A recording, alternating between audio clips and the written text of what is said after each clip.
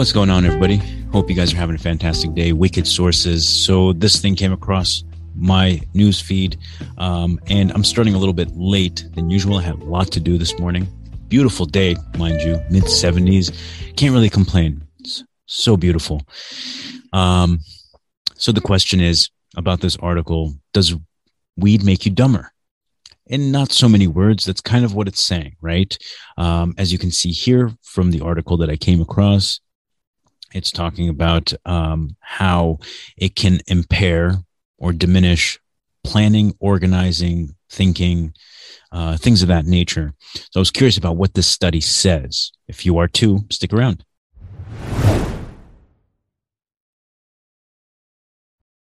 Now, I've got some personal experiences with what they're talking about, and some that I can share since I've been smoking for so long. In the article, it talks about two sets of data points, one on adults, one on adolescents. And in terms of the experiences I've had, I can speak about both of them.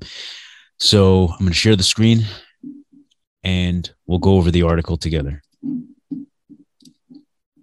So this was it. Using cannabis may affect your ability to think, plan, study says. CNN Today, and as you can see, everyone else is reporting it too. I wonder when this came out that they're all reporting it at the same time. Studies have shown that getting high can harm cognitive function.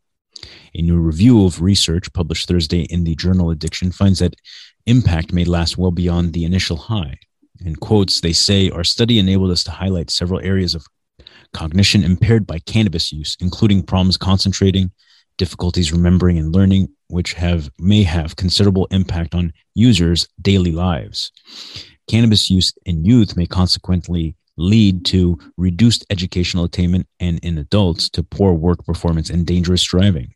These consequences may be worse in regular heavy users. Weed's impact on the brain can be particularly detrimental to cognitive development for youth whose brains are still developing. This study provides strong evidence for negative cognitive effects of cannabis use and should be taken as critical evidence to prioritize prevention of cannabis use in youth. And contrary to the time of Cheech and Chong, we now know that the brain continues to develop through age 25. Parents should be aware that adolescents using cannabis are at risk for damage to their most important organ, the brain. Higher level thinking. The newly published review looked at studies on over 43,000 people and found a negative impact of THC on the brain's higher levels of thinking. Those executive functions include the ability to make decisions, remember important data, plan, organize, and solve problems, as well as control emotions and behavior. The research has revealed that THC is a fat-soluble compound that may be stored in body fat and thus gradually released in the bloodstream for months. Some studies say the negative effects on the brain may ease after weed is discontinued, but that may also depend on the amount, frequency, and years of use. Thus far, the most consistent alterations produced by cannabis use, mostly its chronic use during youth, have been observed in the prefrontal cortex. Gosh, some serious stuff, huh? Not so many words. It's like they're saying if you smoke weed, it'll make you dumber. And maybe there's some science that suggests that. Now, personal experience, I've been smoking since middle school. Back then, I can definitely say it was difficult to learn, to retain information, to concentrate, plan, organize, execute. A lot of those things were issues because I wanted to do them high most of the time and not sober. Over time, though, I overcame it. It's hard to say that others may experience that too.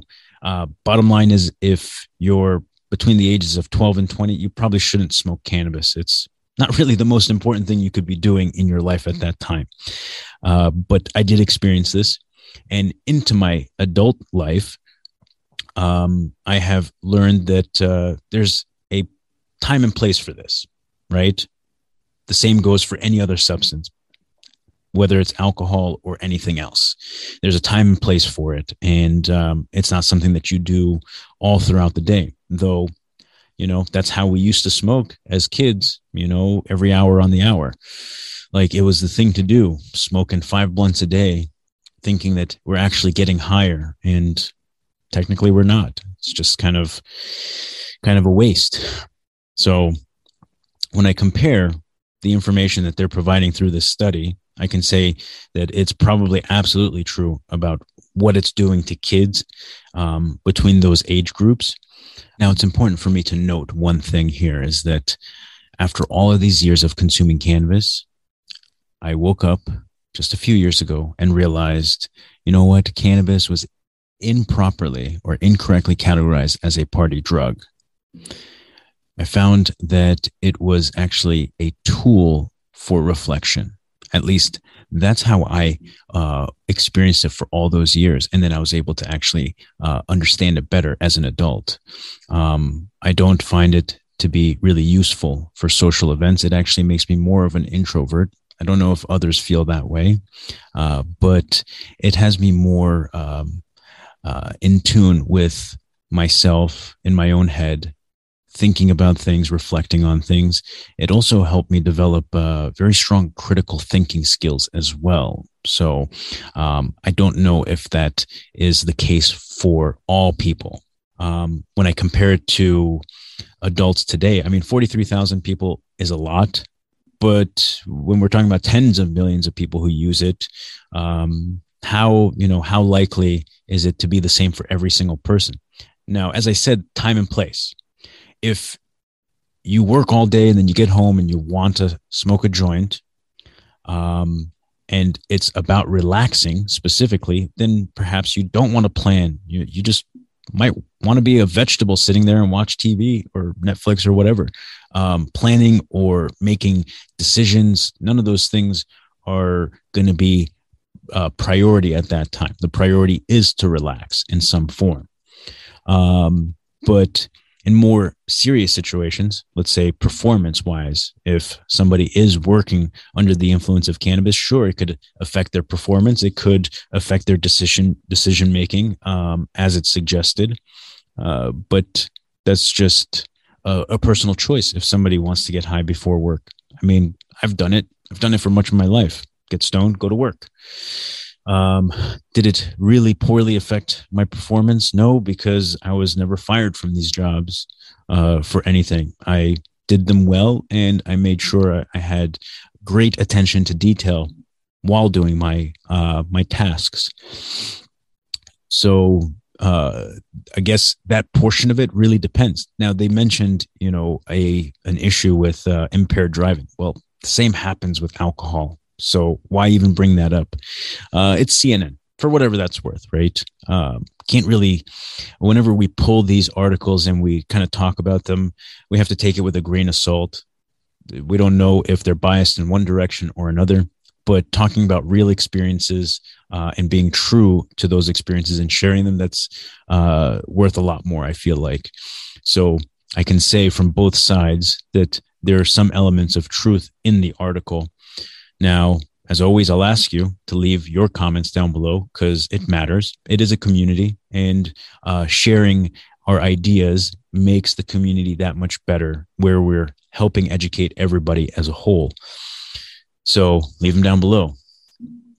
Outside of that, I think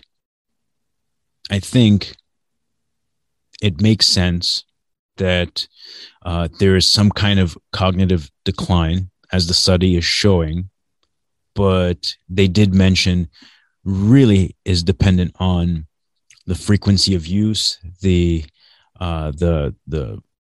consumption method, the type, right? If you're using dabs or concentrates, it's